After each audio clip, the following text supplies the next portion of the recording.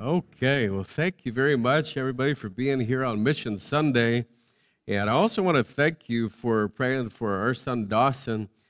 He had emergency colon surgery just over a week ago, and that was in Texas, and he's supposed to get married out here this Thursday. So if they can get his staples out tomorrow, then they're going to let him fly, and he will be here, and looking forward to his wedding. It's good to have my mom in town, and her sister's with us also this morning, and more family coming in through the week, and they're hoping there's a wedding.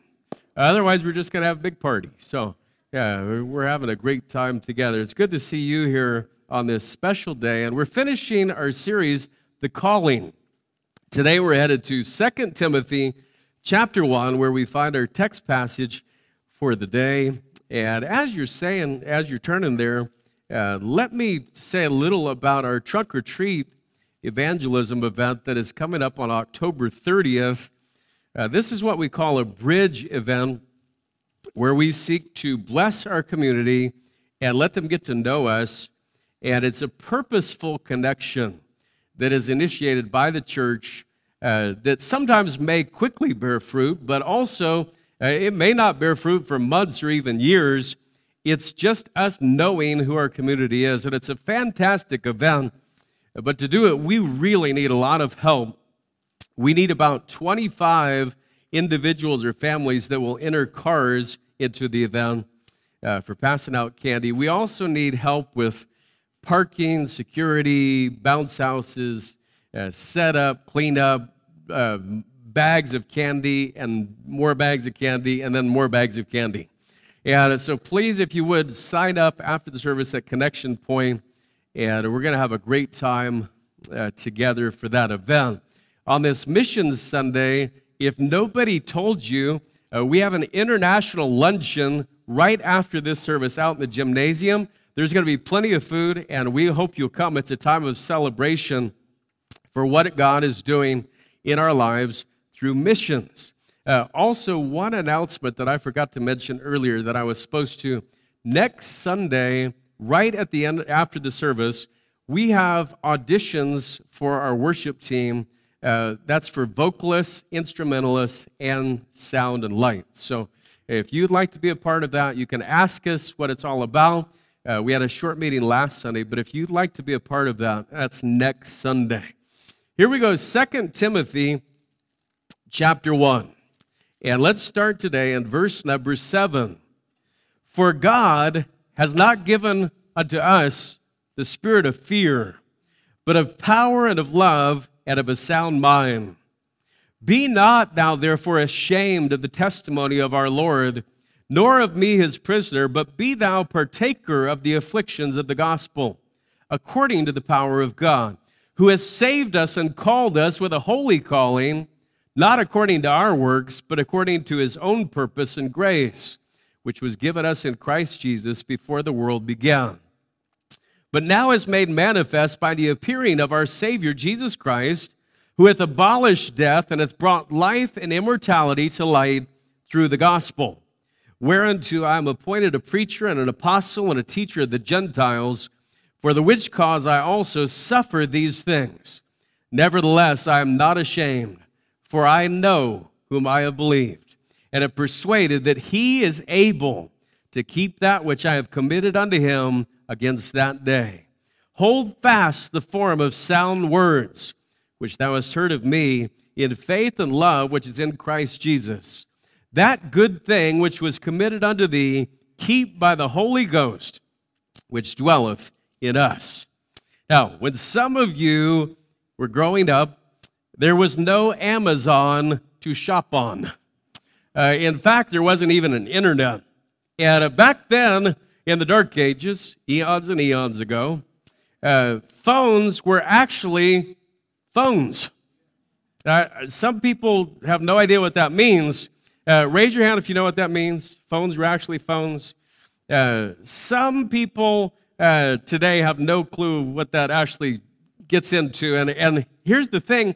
Back in those dark ages, eons and eons ago, ages and ages ago, if you wanted a tool or a part or a machine, there was this thing called the Sears and Roebuck catalog, right? Which relied on a mail order system to deliver thousands and thousands of things to customers.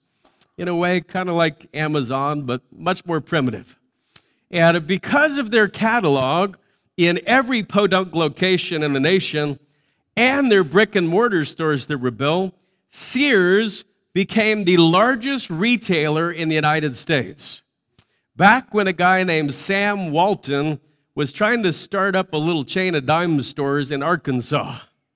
Sears built this big tower in Chicago called the Sears Tower. It's 110 stories tall. And in 1974, it was the tallest building in the world for a quick second.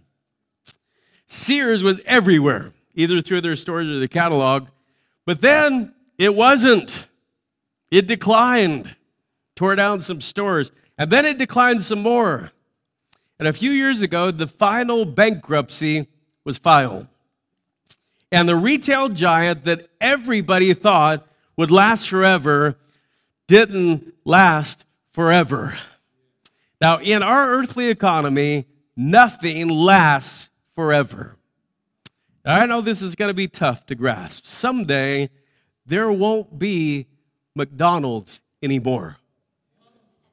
Did somebody just say amen to that? I mean, we need to teach on when to say amen, but okay. Someday the Apple Corporation is going to be gone, right? All you Android people, right? Coca-Cola is going to be gone. Walmart's going to be gone. Amazon's going to be gone. In this world, nothing lasts forever, including you. Now, I hope you'll grasp that this morning. That's kind of the most important part of this. But in God's economy, we can have a stake in eternity, which does last forever. We can invest in something that goes on indefinitely. And by the way, at this very moment, whether you intended to or not, you are experiencing the only institution that will last forever. It's called the church. It will outlast every stock, every corporation, every government official, every nation on earth. We are gathered today as the church, and the Church of Jesus Christ is going to outlast everything. It's going to outlast every charity, every family, every sports team, because Jesus founded it upon his eternal purposes, and he said the gates of hell shall not prevail against it. And we get to be a part, which is an awesome privilege. Now, on Mission Sunday, we usually talk about reaching the world for Christ in some significant ways. And over these last few years, we've had mission projects that we introduce. We've also had mission trips that we always introduce on this Sunday. And pray for Zona Keel, who's on a mission trip right now in Ukraine with our partner eWay. And we usually talk about Ukraine or India or Congo or Dominican, or one of our mission groups goes. But because of the coronavirus, we're not introducing any mission trips today. Most of our partners around the world are still shut down and don't know when they'll be able to travel. And so if you walk away today, why didn't they talk about any trips? That's why. But we are going to talk about what God introduces for us in this passage. The notes are provided in your bulletin, and there's also a children's bulletin today. So here we go. Let's talk first about living unafraid. Living unafraid, the faith to commit. And I want you to go back to verse number 5. When I call to remembrance the unfeigned faith that is in thee, which dwelt first in thy grandmother Lois, and thy mother Eunice, and I am persuaded that in thee also. Wherefore I put thee in remembrance that thou stir up the gift of God, which is in thee by the putting on of my hands. For God has not given us the spirit of fear, but of power and of love and of a sound mind. Now, God had given Timothy a gift, and he shouldn't be afraid to use his gift. Paul wanted him to know that the fear of using God's gifts doesn't come from God. It's the same with us. As we consider using God's gifts and resources, to reach the world with the gospel. If you find yourself fearing financial doom by giving to worldwide missions, you can know that that spirit of fear did not come from God. Okay, if you're afraid that committing to missions won't leave you enough for your daily coffee or the satellite bill or your hobbies or whatever else, that fear didn't come from God. He offers us gifts so that they can be used for His purposes and His glory. And with those gifts, God offers power, love, and a sound mind as byproducts of the gifts. Now, it takes faith to commit. That's why we call our missions giving at Centennial Faith Promise Missions. We don't make missions a general budget item here. We view it as a commitment beyond our regular tithes and offerings. It's a promise that we make to God. And it goes something like this. God, if you'll provide me with $20 a week to invest in worldwide missions, I'll give it. God, if you'll provide us with $100 a week to invest in worldwide missions, we'll give it. Does that take faith? Yes, it does. It requires living unafraid. And the fear associated with it doesn't come from God. In fact, it is God who gives us the power necessary to earn money in the first place. It is God that gives us the spirit of love toward those who need Christ. It is God who gives us the sound mind to understand that eternal investments are, well, they're eternal, and that everything else will fade away. Now, I want to continue with you in verse number 8. He says, "Be not thou therefore ashamed of the testimony of our Lord, or of me, his prisoner, but be thou partaker of the afflictions of the gospel according to the power of God." Let's talk about living unashamed. Living unashamed. This is the boldness to share. It takes courage for all of us to step outside of the comfort zone that we've settled into in life. If it's something we've never tried, or it's an obstacle we've never encountered, even if it's something that's not convenient, there can be a dilemma that we face. And here's a guy who's writing this letter who faced actual imprisonment multiple times for sharing Christ. He was stoned to death. He was beaten. He was whipped with a cat of nine tails across his back 5 times, 39 stripes on each whipping. I love the story from the early church in Acts 4, where the members of the first church in Jerusalem were threatened by the authorities for talking about Jesus. And they commanded them, "Don't you dare mention his name anymore. We're tired of that name, Jesus. Get it out of here." And they said, we don't want to hear it in our society. And Peter and John stood before him and they said, "We cannot but speak the things which we have seen and heard." Well, they threatened them some more, and then they sent them away. And later that night, the church all gathered together to talk about all the things the leaders had said to their representatives. And when the church heard about the threats, they immediately began to pray. And I love that. It's so good when God's people hear about something that they just take it straight to Him. They immediately began to pray. And it's one of the most incredible prayers in all of Scripture. It's in Acts 4, starting at verse 24. And let me paraphrase the beginning of it, and then we'll catch up with it. Here's what they basically said. "Lord, you're God. You've made everything. Why do the heathen rage against you? Why are they so mad about us saying Jesus? The kings of the earth and the rulers are gathered against Christ Jesus." Now listen to this from verse 29. This is a quote. They said, "And now, Lord, behold their threatenings, and grant unto thy servants that with all boldness they may speak thy word." And here's what I love about this. They didn't ask God to take the threat away. They didn't ask God to protect them from the leaders. They didn't ask God to change the circumstances. They asked for boldness. And many times when we have trouble, what's the first thing we ask? God, take this problem away. Right? Take this pain away. Take this situation away. Take this leader out of power. Instead of praying, God, give us boldness. And I love the answer, verse 31, and when they had prayed, the place was shaken where they had assembled together, and they were all filled with the Holy Ghost, and they spake the word of God with boldness. So God answered their prayer. They asked for boldness, he gave them boldness. How do you get boldness for sharing your faith?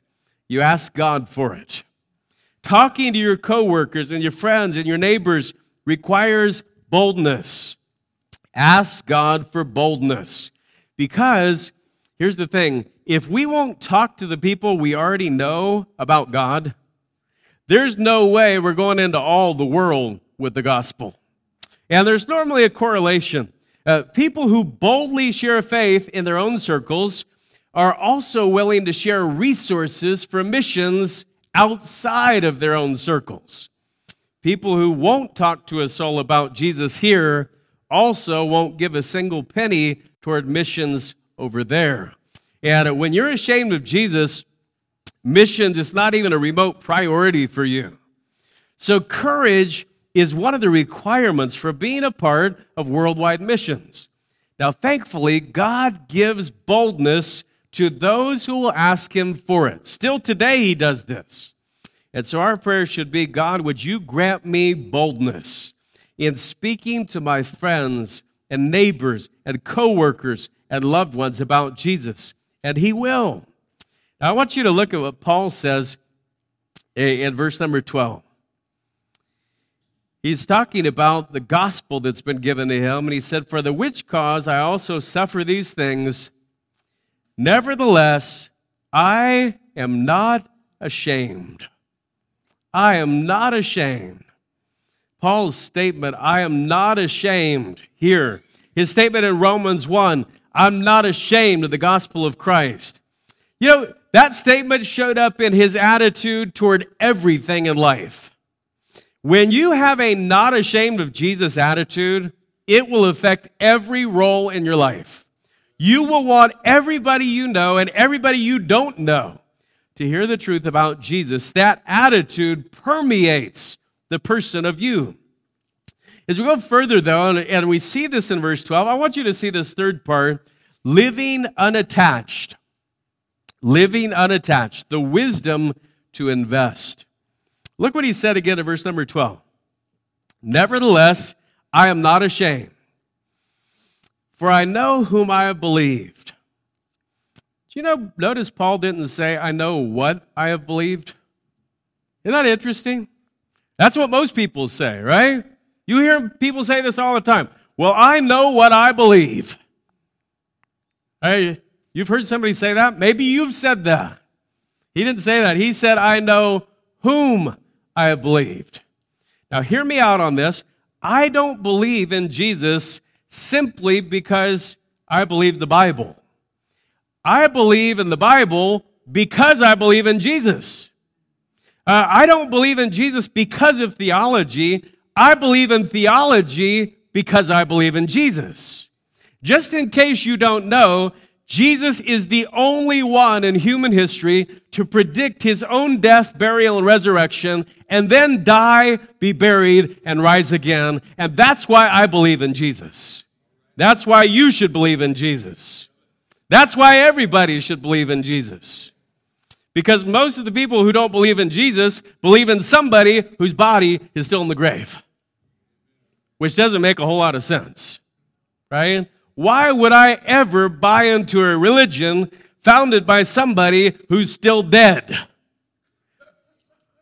When there's a guy who hung on a cross, was buried, rose again on the third day. That's why I believe in Jesus. And I believe in Jesus because the disciples who saw the prints of the nails in his hand and feet went across the known world telling everyone what they had seen and heard, even though it cost them their own lives. You know, people don't normally die for a cause that's not real. You ever thought about that? Right? Most people won't even walk across the street for a cause that's not real.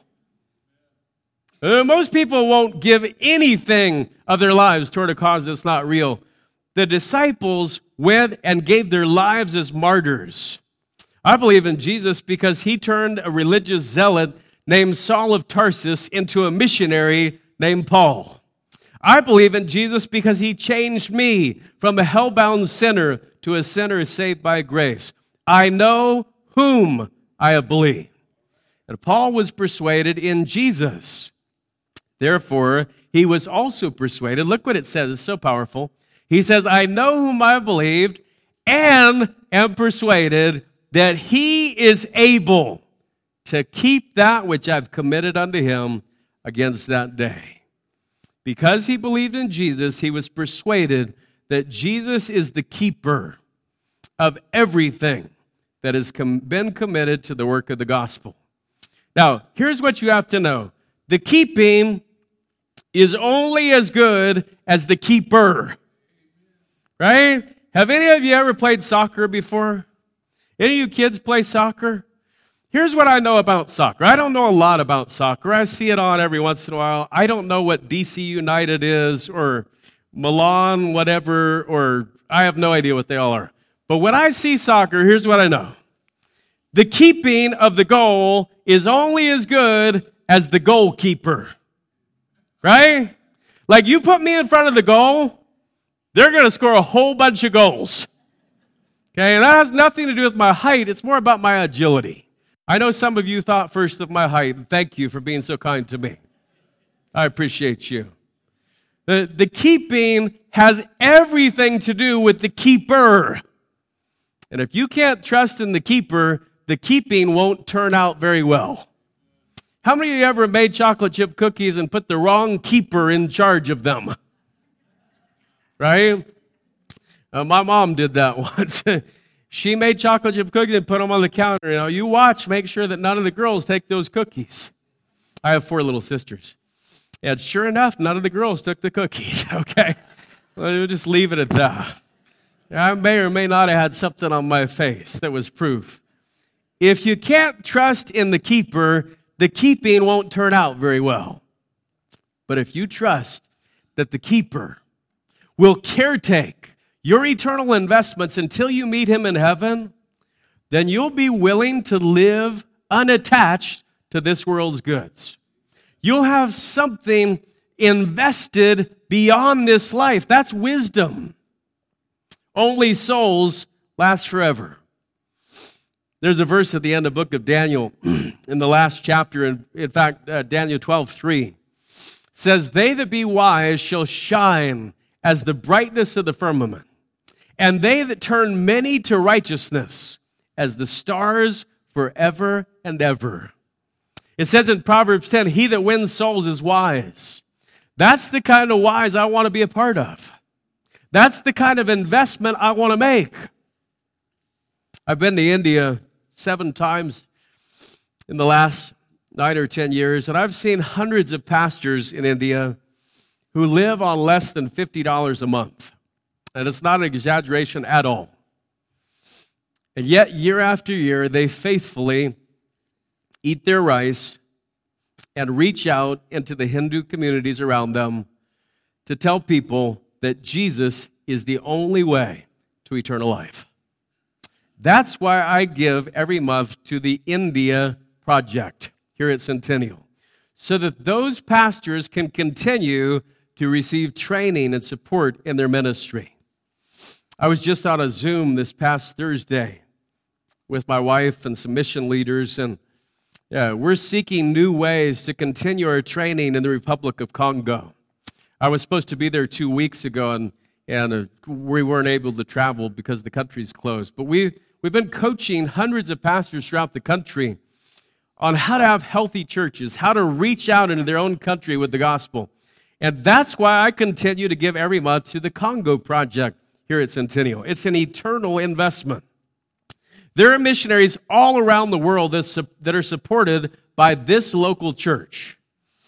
Amy and I, every year, pray that God will allow us to increase our commitment to Faith Promise Missions giving.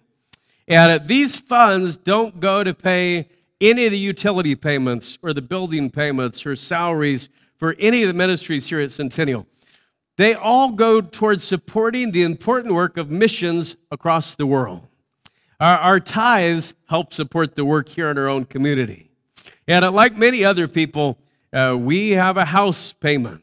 But you know what we figured out? Someday that house will no longer exist. We have 2 vehicles that came to us at significant cost, and they still require fuel and upkeep. But someday, those vehicles, they're going to end up in a junkyard. We're like everybody else. We spend money on things that won't last. That's what people do. And that's why we take so much care to make sure we're investing in eternity. We know whom we have believed, and we're persuaded that he's able to keep that which we've committed unto him against that day. You say, Pastor, are you bragging about your giving? Well, I thought about that. I hope not. I haven't mentioned any amounts. I'm not going to. I just want you to know that I'm not standing up here endorsing something that I don't actually practice. When it comes to world missions, I'm in. And if that means we run a few toys short of other people, so be it. If that means we don't have as many frills as somebody else, so be it. If that means traveling to places way outside of my comfort zone and eating things that are beyond imagination. When I say beyond imagination, I could tell you some stories. If we could do that to help pastors and missionaries, so be it. When I read the stories of missionaries from the present and the past who have given literally everything to tell others about Christ, I am so humbled. There is nothing more humbling to me than to walk into a room of pastors in a third world country.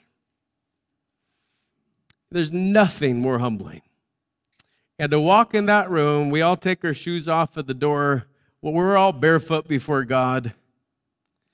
And we have different languages, and we have different skin color, and we have the same Jesus. And their service to God is not based upon their means. It's not based upon their belongings. It's not based on their bank accounts. They don't have one. It's based upon how much of their lives they give to God. And that should humble us. Now, I want to go back to this passage. Let's talk about this final part, living unaffected. Living unaffected. This is the hope to finish. The hope to finish. Look at verse number 13. Hold fast the form of sound words, which thou hast heard of me, in faith and love which is in Christ Jesus. That good thing which was committed unto thee, keep by the Holy Ghost which dwelleth in us. As we read earlier in verse 10, life and immortality have been brought to light through the gospel. The gospel is the only way you get light. It's the only way you get life, and it's the only way you get immortality. But only for those who have heard. Billions never have. Hundreds of millions of people have no scripture in their own language. Thousands of people groups don't have a single gospel preaching church or even a gospel teaching individual. And as I read in Revelation 7, the work isn't over until every language and people group are given the gospel. I'm not saying this. Listen to these words from Revelation 7:9. After this I beheld, and lo, a great multitude which no man could number, of all nations and kindreds and people and tongues, stood before the throne and before the Lamb, clothed with white robes and palms in their hands, and cried out with a loud voice, saying, Salvation to our God, which sitteth upon the throne, and unto the Lamb. And here's the deal. The work's not over. But Jesus says in John 9 that the night is coming when no man can work. Listen, my friend, if you're not dead, God's not done using you. Right? That's a good sign to put up at your house. If I'm not dead, God ain't done, right? God can still use you. You can pray for missionaries and mission projects. You can give to mission projects through the local church as God would allow that. You can share the gospel with the people around you. And some can even go to other places to share the gospel or to support those who do. And that's why we have Mission Sunday. That's what Faith Promise Missions is all about. Now, in your bulletin today, you received a little sheet that looks like this. Whoop, I just tore mine. Whoops. Okay. It looks like this. I will hold it together. And if you didn't get one, the ushers have some. You just slip your hand up, and they'll get you one. If anybody's missing one that needs one, okay. Everybody got one. Okay. Now, everybody can have a part in missions giving based on what God provides for them. Kids, teenagers, working adults, retired folks, people on a fixed income. We can all invest in eternity in the way that God allows us to. And let me talk you through this sheet. First of all, on the sheet, you'll notice something important. There is no place for your name. Okay? This is a commitment between you and God. It doesn't go into the budget of the church. There's nobody at church that's checking up on it. It's between you and God. It goes out to missionaries and mission projects only. And we refresh our commitments each year because some people have never had the opportunity to invest in eternity. They've never heard about it, and they'd like to. Also, those who have already been investing in eternity, many times they ask God to allow them to invest even more because God has blessed their families so remarkably for giving to what's most important to Him, souls. And so if you already know what God's laying on your heart, if you can write on the sheet what you are promising God that you're going to do for missions each week or month, and go ahead and do that right now. And I want you to think about this. If God were speaking to your heart right now about giving to world missions, would you consider that an invitation, or would you consider that an interruption?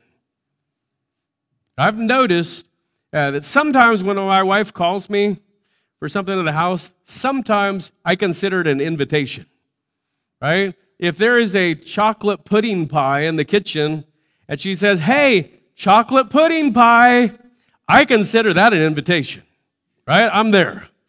If she says, "The screen door broke again," I consider that an interruption. Sometimes. Well, most of the time. Quite a bit of the time. And I think that's sometimes how it is with God. God invites us into the process. You're like, "God, oh, I've got too much going on. I got too many things I want to do. I got too many things I'm investing in." Look, the invitation of this lasts forever. And if you know what you're putting down, there's a reminder card that you can keep and tear off if you like to keep the reminder card. If you don't know what God would have you to do, there's no rush. You can still do this after the service today.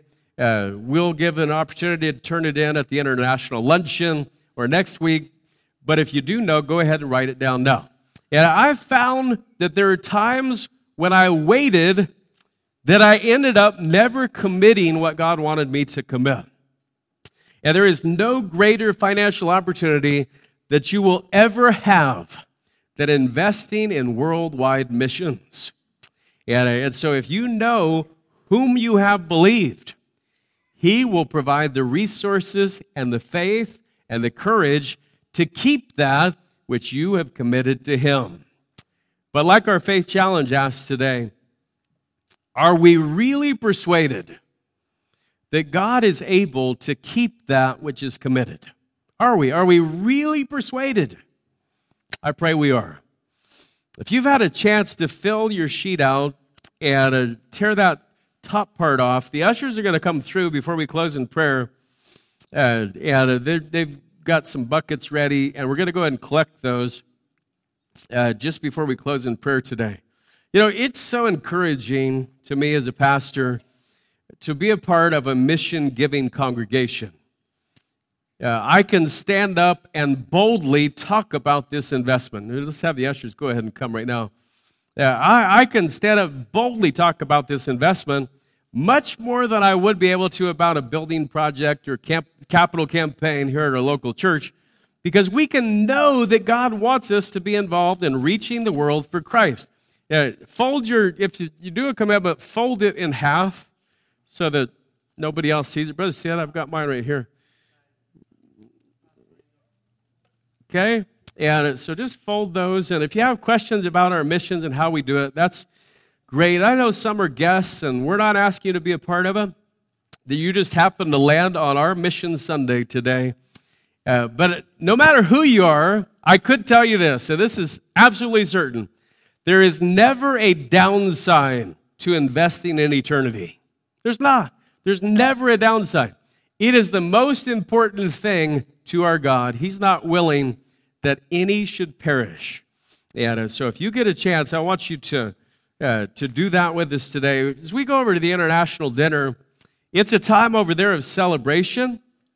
We don't have a program or a format. We're just going to sit down and enjoy each other's fellowship, get to know each other. And if you didn't bring anything, I want you to come. Please, would you come? We have plenty of food. And if we run out, I promise you, I won't eat any. Okay? Because I want you to be there and to come to our special international luncheon.